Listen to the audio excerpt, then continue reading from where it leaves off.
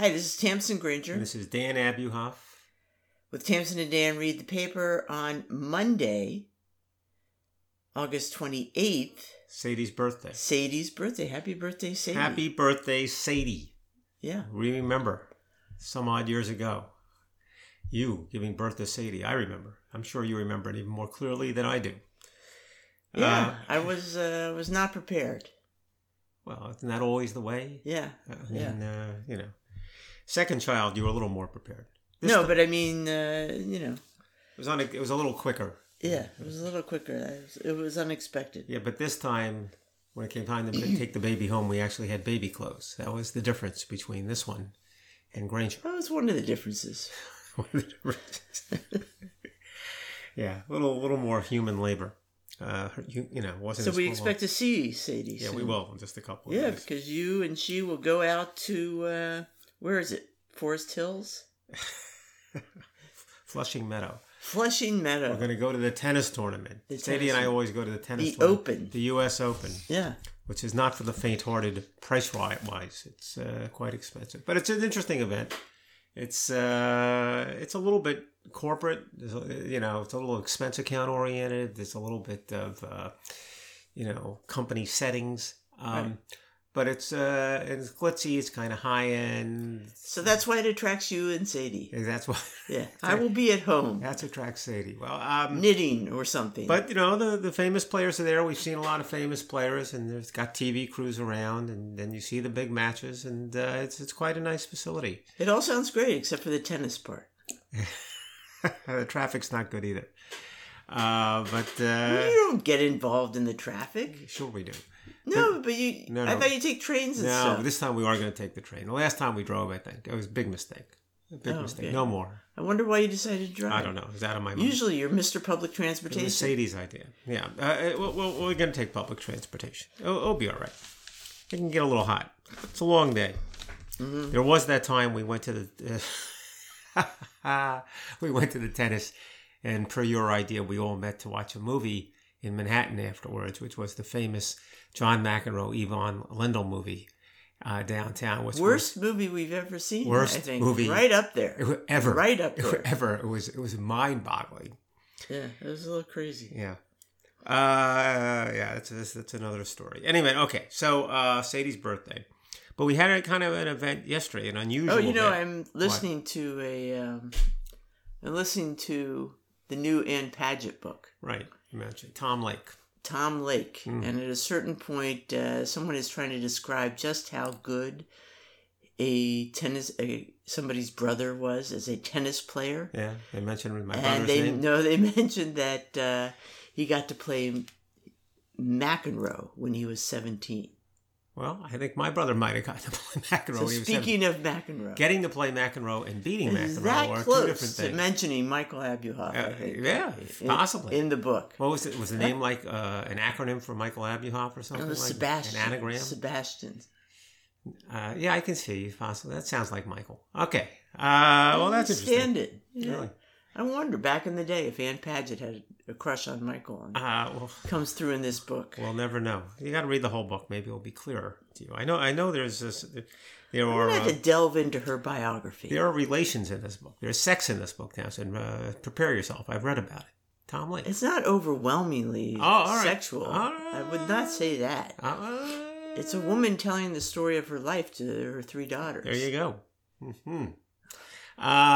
This is the usual Dan Abuhoff, expert on everything, especially the things he hasn't even read. Exactly right. Yeah. Okay, moving right along. Yes, moving along. So we had an event yesterday. Very nice. Neighbor of ours organized an event commemorating our moving from the town we had lived in for many years, Cranberry, New Jersey, to New Hope, where we are now. Well, it was say goodbye to us and hello to the new neighbors. Yes, the Villarinis. The Villarinis who bought our house. And it was very nice. We got to see a lot of folks. And the people, the Villarinis, couldn't have been nicer. And what's nice is, and maybe this shouldn't matter, but it does matter, they love the house. They buy the house, they have a nice family, and they love the house. Only because we love the house. Sure, absolutely. If we didn't really care that much about it. But why does that matter? Why does that matter so much? I don't know, because we lived there for 30 years and brought up our children there. No. Why does it matter so much that the buyer loves the house so much? I'm telling you, because we loved the house. And we loved it because we lived there. It's where we raised our kids. We have a lot of memories. Yeah. And so it's just, there's a real emotional tie. It's not a house we just bought for an investment or we enjoyed for a couple of years and we're moving on. It's, the homestead. But why is it important that they love the house? You're not answering my question. Because we love the house. And therefore it's important that they love the house. Yeah. Because they're going to take care of it. It aligns with our views and it sort of reinforces it. It doesn't align with our views, but it's just that the tradition continues. I see. Okay. It's a wonderful place and it's going to be wonderful for other people. Okay, that's okay. So we have an affection for the house. I think it's if you're really attached to something physically like we were. Yeah, you want to see it in good hands. Right. There's a lot of tear downs now, right? So it could be just somebody, it's a beautiful piece of property. We could have had somebody buy it and just tear it down and build something totally different. But it kind of reinforces I think something your own family. It's almost like a legacy, really. That they're going to continue the notion of having a wonderful family at that place. So So anyway, it gives you a warm and fuzzy feeling. It does. I got a warm and fuzzy feeling. And they're very, very nice people. The fellow is a professor at Princeton. And you don't have to tell his whole life story. That's all I'm saying. I'm stopping. The thing is that it was a potluck. Summer barbecue. Right. And it's just funny seeing people that we've been living near for 30 years. Mm-hmm. I mean, some of the people have been there for 30 years also. Right. Or more. And it was just kind of funny touching base. Because we've been a moving target these past few years. And to see so many people that we haven't talked to in a while. Well, it was interesting to me. I actually knew a few of them. But there's, not everybody. Because, I was always on the go. It's interesting to have a sense of history somewhere. Yeah, absolutely. And people kept saying, why are you moving? It's so nice here. And we were saying, well, the place we moved to is pretty nice also. And they said, as nice as this? And we're going, yeah. But, we didn't move away because we didn't like it. Or no. It's a place for a younger family. I mean, the school is the centerpiece of the town. And your connections with your neighbors are very often interwoven with school and young children. So it makes perfect sense. Time for someone else to take advantage of that house. So anyway, that was good. You got to admit, most of this week was spent, the past week was spent in re-entry. Recovery mode. Yeah. Yeah. Well. Yeah. Trying to, switch languages. No longer using our Scottish dialect. From English to English, yeah. And, just... driving on the right side of the road. Driving on the right, which is also the correct side of the road. Right. And, throwing away the things in the refrigerator that went bad while we were away. Things like that. Our compost heap is thriving, I'm sad to We do have a great compost heap. So we managed to squeeze in a field trip to the local theater, Bucks County Theater. Right. This time with Javier and Mark to see Bridges of Madison County. Starring... Listen, I'm taking responsibility for this. Starring, well, I can say it was starring Kate Baldwin, and who we're familiar with because we had seen her on Broadway a couple of times, and Nicholas Rodriguez, who we were not familiar with. But I've seen him at the liquor store. And you saw him afterwards at the liquor store. That's right. Well, you hang out at the liquor store. You meet a lot of people. But, look, this was my idea because I was familiar with the music of Bridges of Madison County, as I think you are a little bit. And I always thought it was very good, so I thought it would be worth seeing, and I certainly think it was. I enjoyed it a great deal. But let's talk about what it is first, and before we give the reaction, so we can kind of set it. It's based on what we both remember very clearly was an enormously popular book years ago called the same name, Bridges of Madison County, by a fellow named Robert James Waller. And the story being about a woman who was raised in Italy, and she was coming of age during World War II. Well, she was an Italian war bride. Italian war bride, marries an American GI, comes over, And he takes her home to his part of the world, which is the middle of the country. What was that, Iowa or something? Yes. I think it was, okay.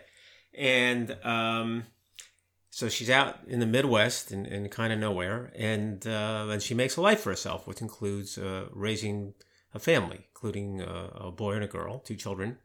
And she's having, the normal life that we think of that type. And then we don't know much about her life, but not a lot.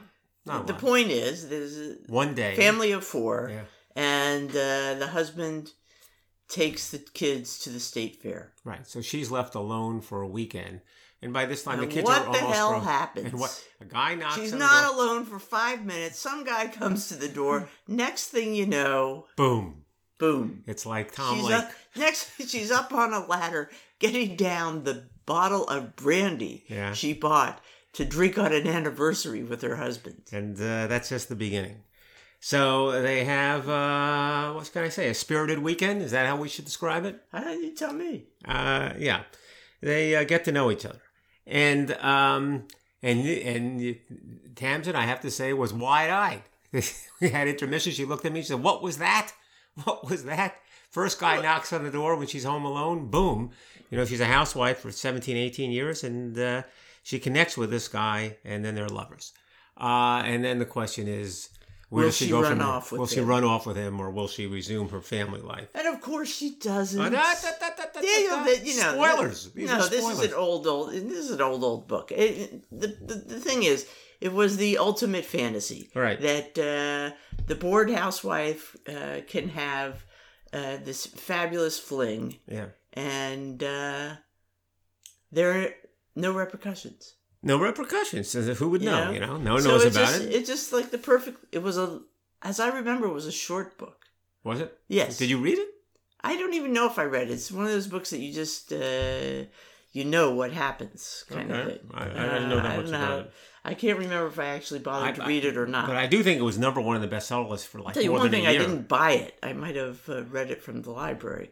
But anyway, I mean, it just... that's the only thing that bothered me. You can say it was a good production, etc. But the story just seems so silly to me. And it's just everybody's dream fantasy. But that's but that's the lead. You do this, no harm, no foul. But when someone gets the rights to do a story, a book that successful, they know that they've got a story that appeals. The story had enormous appeal. Now, you find it implausible. Okay. You were not in the demographic, or you just weren't in the target audience. No. Maybe it's very plausible. Maybe this happens all the time. A lot of people loved it. I just didn't think it was very interesting. All right. Okay. All right. So, and the idea that there's another character who, at a certain point, his wife says, "What would you think if I did this kind of thing?" And he says, "Well, I would assume you had your reasons." There you go. Yeah. Oh, sure. People say that all the time. Guys come home from a horrendous trip with their teenage kids, find out their wife has been having a fling with a guy passing through town, and he says, "Oh, well, I guess you had your reasons." Well, first of all, he said that, and it got a laugh. Number 1, and number 2 is. This is important. So we're all winking and nodding. This is important. The guy who said that, the neighbor, was an older guy, a much older guy. So he was saying it was more plausible. He's saying, "Look, honey, we've been together a million years." It's not plausible. Right. It's not room. Right. People don't do that. Okay. I guess you had your reasons. People love that line. Yeah, they love that. All right, that's so look, a real marriage. The story. Saver, so here's what happens. He has this enormously successful book, Wilder.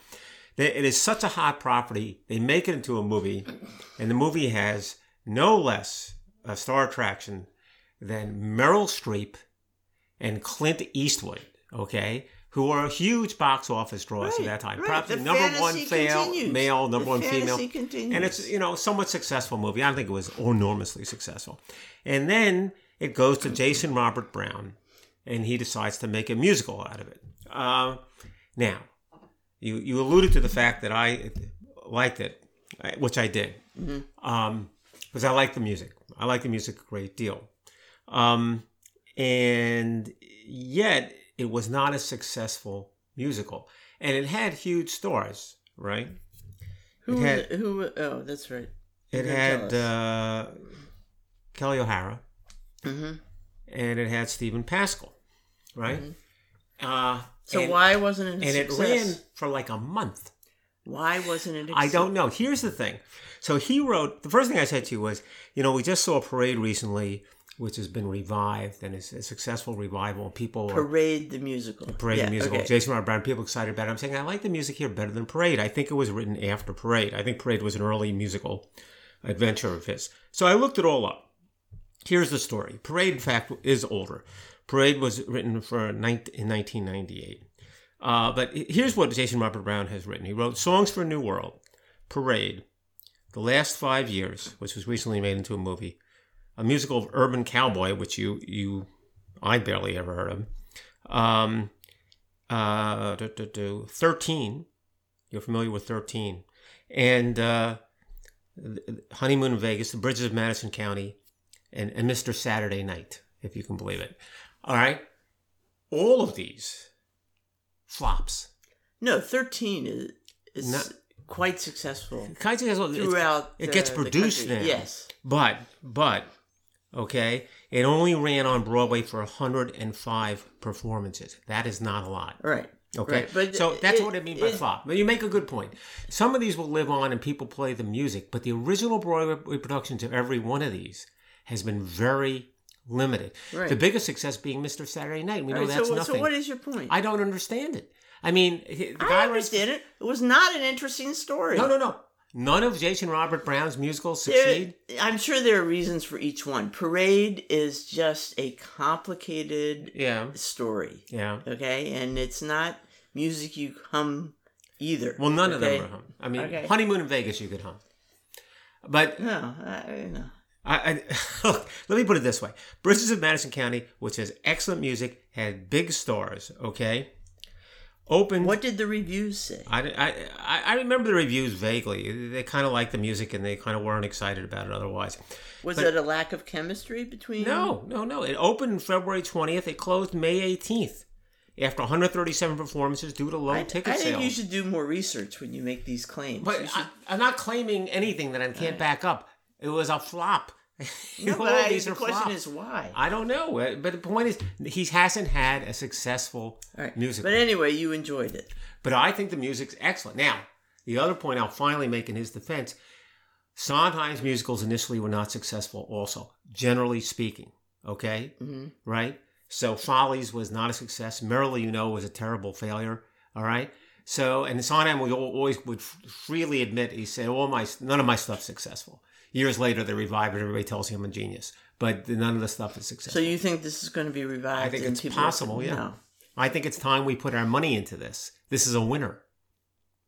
Look, I enjoyed it. What can I say? No, I mean, it was enjoyable. Yeah. Although I have to say, I actually did enjoy Tick, Tick, Boom more.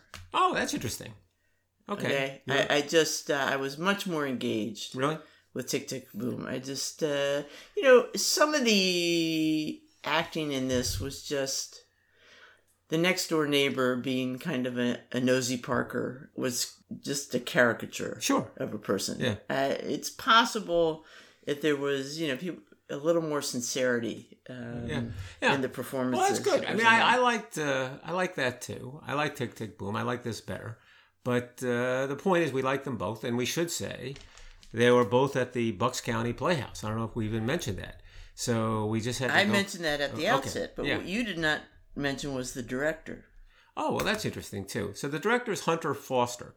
Now, Hunter Foster, we saw a million years ago. In Urinetown. And so he was an aspiring or a young, successful performer on Broadway. But he was steered early on into directing where he had more success. And, of course, Hunter Foster's sister is Sutton Foster, who obviously is enormously successful. So Hunter apparently is like a regular director at Bucks County Playhouse. He's done various things there. So I'm sure we'll see something again that's directed by him. And maybe one day he'll get his sister to come out here, and that will be a big deal. She's probably out here all the time. I just should hang out at the liquor store some more, I'll run into all these people. You always have reasons to hang out at the liquor store. There's no question about it. So. It's not the cool liquor store. No, I know. It's the low-grade liquor store. Well, it's the state, It's the commercial. Pennsylvania has such weird laws about it. Yeah, there's nothing charming about that liquor store. All right, good. So anyway, that was fun. But it was a good evening out. Yeah. I will say that. Yeah, I liked it. Yeah. I liked it. We had fun with Mark and Javier. Yeah. And, we feel very fortunate to have this theater nearby where you can see anything. Right. But now the problem is... But what are they doing next? The Rocky Horror Show, which I don't think we're up for. And after that, it's White Christmas. Okay. And Hunter Foster's directing both of them, I think. Oh, I didn't know that. I think so. But you're not going to see Rocky Horror Show, are you? No. Okay. There are limits to my loyalty. Okay. All right, good. I might have my reasons. What do you mean you might have your reasons? Seems like a good excuse. All right. All right, so where are we? Okay, so sports. It's a big time of year because, we're starting to watch football, preseason football. I know. I love the beginning of football because it gives you hope that fall cannot be far behind. Is that what it does for you? Yeah. The hot and humid, craziness of summer is going to wind down. We'll be wearing sweaters and cheering at the sidelines. You got a sweatshirt on now. You're ready to go. So, and we have the tennis, of course, and Sadie and I will be out there at the U.S. Open tennis. But here's a sports story I didn't see coming about village basketball in the northern provinces of China. Apparently, there's a big tournament that is attracting hundreds of thousands of online views in a town called, or a village called, Guizhou. And it's called the Cunba, the Cunba, because the Kun part, Kun stands for village in China. And different villages send their teams there. 176 villages enter this tournament. Mm-hmm. And these guys come and they play in an arena that seats 20,000 people. They don't charge admission. And it's just, people cram into the arena. A lot of people come, obviously, from way out of town. Still creates a lot of money for the... The arena seats how many? 20,000. Okay. And the folks in Guizhou get some money out of it. It's otherwise a poor village. But now people are coming in and are going to restaurants for the equivalent in Guizhou. So they have that going for them. And it's a sensation. The winners don't get a trophy or even or any money or anything. The top teams can take home, according to the journal, a grilled pig or a grilled goat or a bunch of grilled chickens. Feels like an exaggeration. But they have bragging rights. They have bragging rights. I'm sure they're heroes when they get back to their village. And there's tremendous enthusiasm for it. They've been playing basketball in these villages, they say, since the late 1930s. They follow the NBA, apparently. But they interview a bunch of people, a bunch of locals will say this is much more exciting than the NBA. And they even get a couple of NBA guys to come out and watch it. Are you saying you didn't understand that basketball was popular in China? I knew it was popular in China, but the idea that you could have a village tournament that would draw 20,000 people and the winners get a roasted pig is a little bit more than I knew, honestly. Okay? So, and, it's fabulously competitive, if not skilled at the NBA level. It's a huge deal. Huge deal.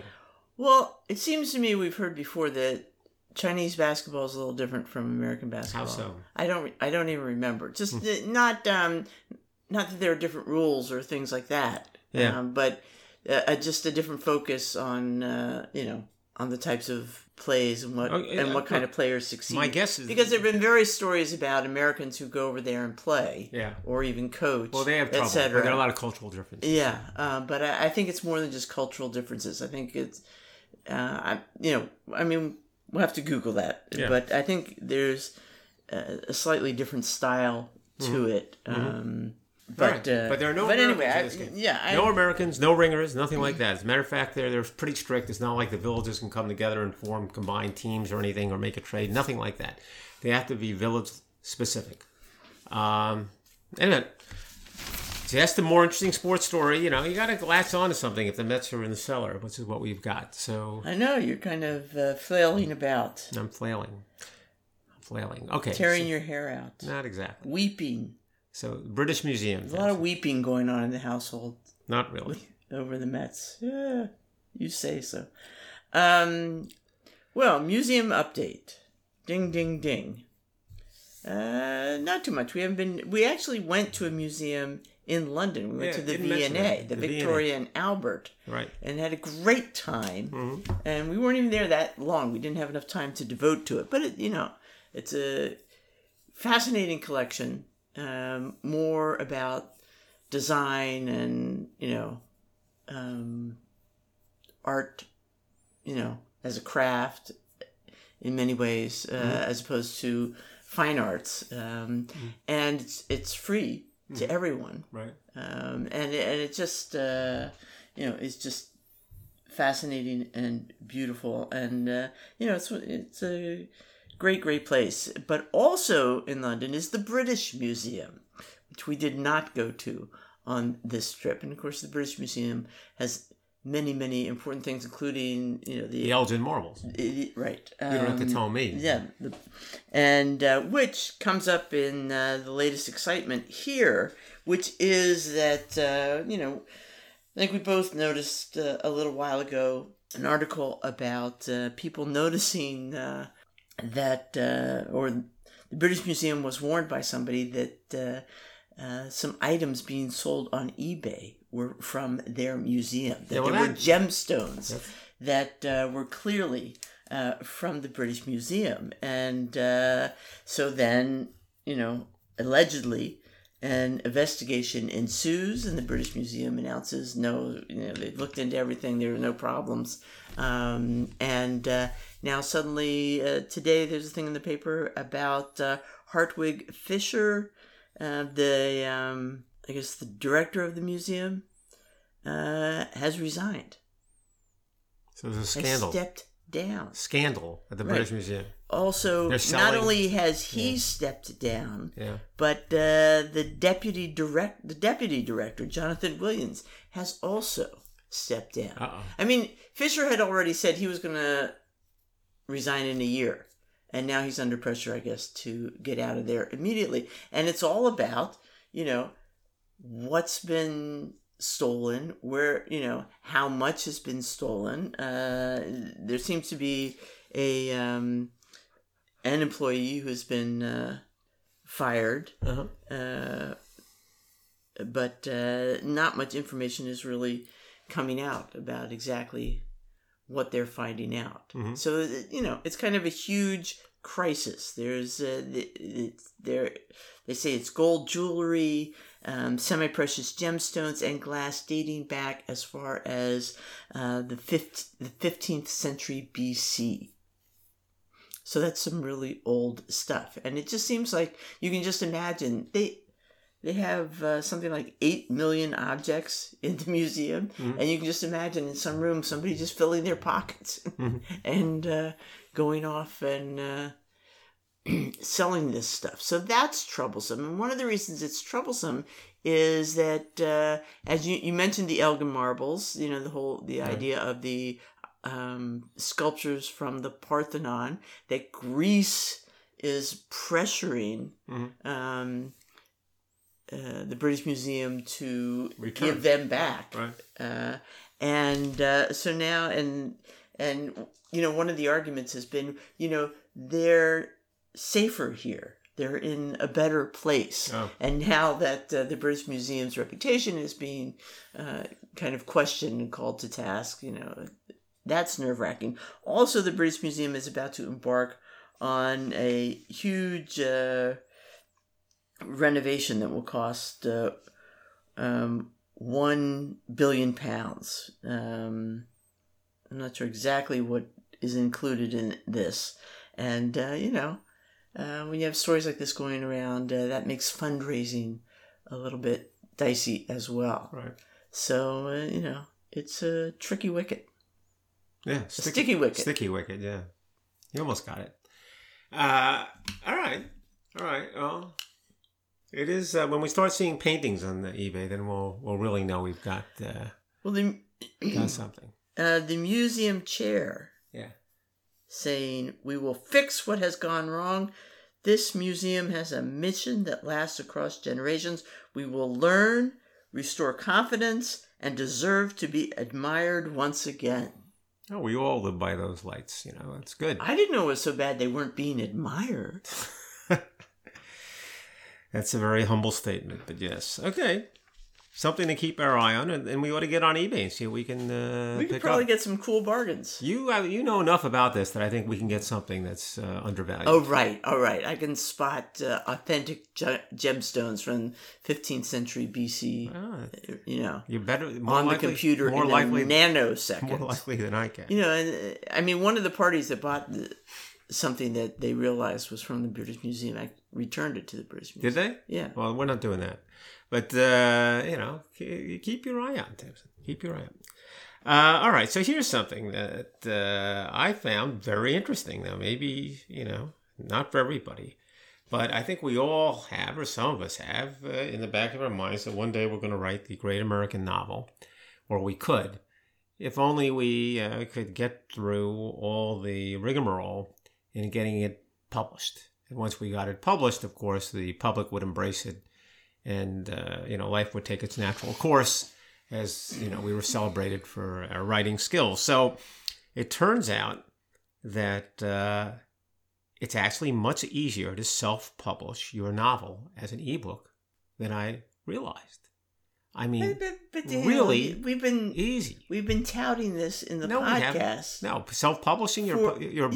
No. Yes. You must have done this with another partner. No. I have never taught. We have read many stories. No. We read stories about people who were successful. They mentioned Colleen Hoover. She self-published it, and of course, she's gotten 3 books in the top 10 in terms of the bestseller list. So we know people have done it, but this is a how-to do it. Okay. Right.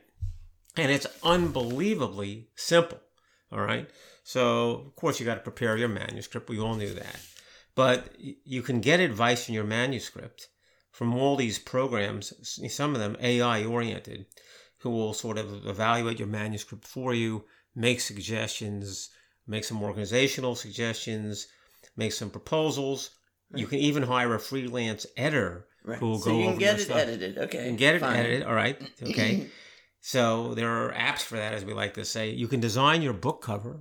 There are apps for that. It's easy to design your book cover. Of course. It's easy to do everything. And then the coup de grace is that there are ebook publisher and bookstore sites include Amazon's Kindle Direct Publishing, Apple Books for authors, Barnes & Noble Press. And what these are set up to do is then take your book, your manuscript and your cover, and get it on their platforms. For how much? For not much. They just want a piece of the action. What is not much? 25% of your revenues. No money up front? I don't think so.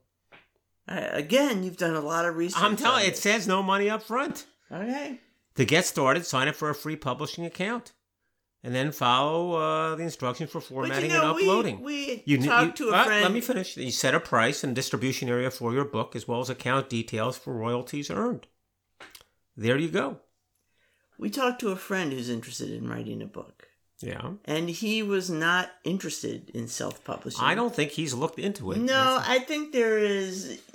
I think, to some extent, people want the endorsement of a publisher. You're people want to be the backing, they want cachet. Want to hold the book in their hand, and send a copy to their parents. All right, time out for a second, etc. Also, when you're formatting your book and then you're getting a cover, these outfits will also, if you like, print physical copies for you, so you can hold the book in your hand. So that's not a problem. Right, also. But it is something else. If somebody says, "I think this is interesting. I think people will buy it. I want to sell it for you." There's no question. From a status perspective, there's an imprimatur associated with the notion of a publishing house saying this is worthy. We're publishing it, and we're behind you, and they'll promote it.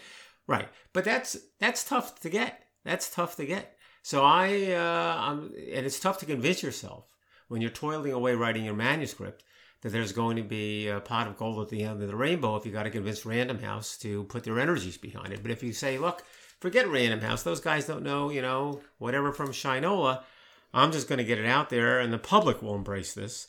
That's enough to keep you going when you're writing your book. You're out there and you might be right. I think it's a tremendous alternative They're trying to persuade Simon & Schuster to publish your book.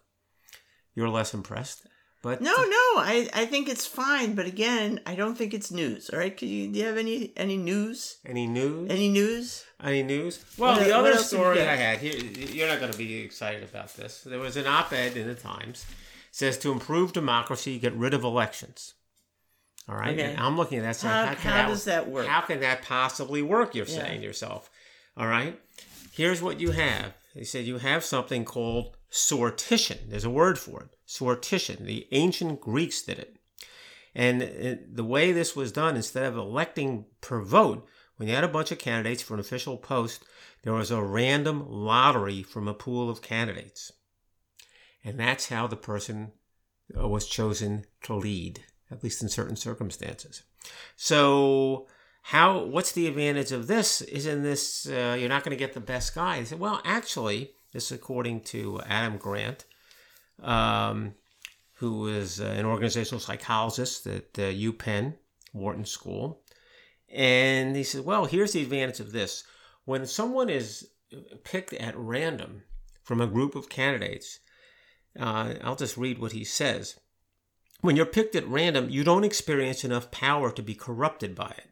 Instead, you feel a heightened sense of responsibility. As in, I did nothing to earn this, so I need to make sure I represent the group well. And in one of Haslam's experiments, when a leader was picked at random, members were more likely to stand by the group's decisions. And the person actually acts, apparently, not with the notion of just pleasing the people that he knows who voted for him, but acts because he sees his constituency as the broad group, the whole, and feels he has to earn their following. But what if the person's a dope? There is that. So what you had in ancient Athens, you had to pass an examination related to capacity to exercise public rights and duties in order to qualify to participate in the sortition process. So the candidates were culled from large people who were interested, and they were generally considered capable people. I'm not telling you. It's just interesting that this has some advantages that can't be identified. What makes a good leader? It's not a practical thing. That's going to be a problem. Okay. You know? It's just the idea. A lot of smart people can't. It's not the craziest thing you ever heard of. It's pretty close. Pretty close. All right, let's wind this up. There are two obituaries. One is just one line in here. Maxie Baughan died. Maxie Baughan was a great football player.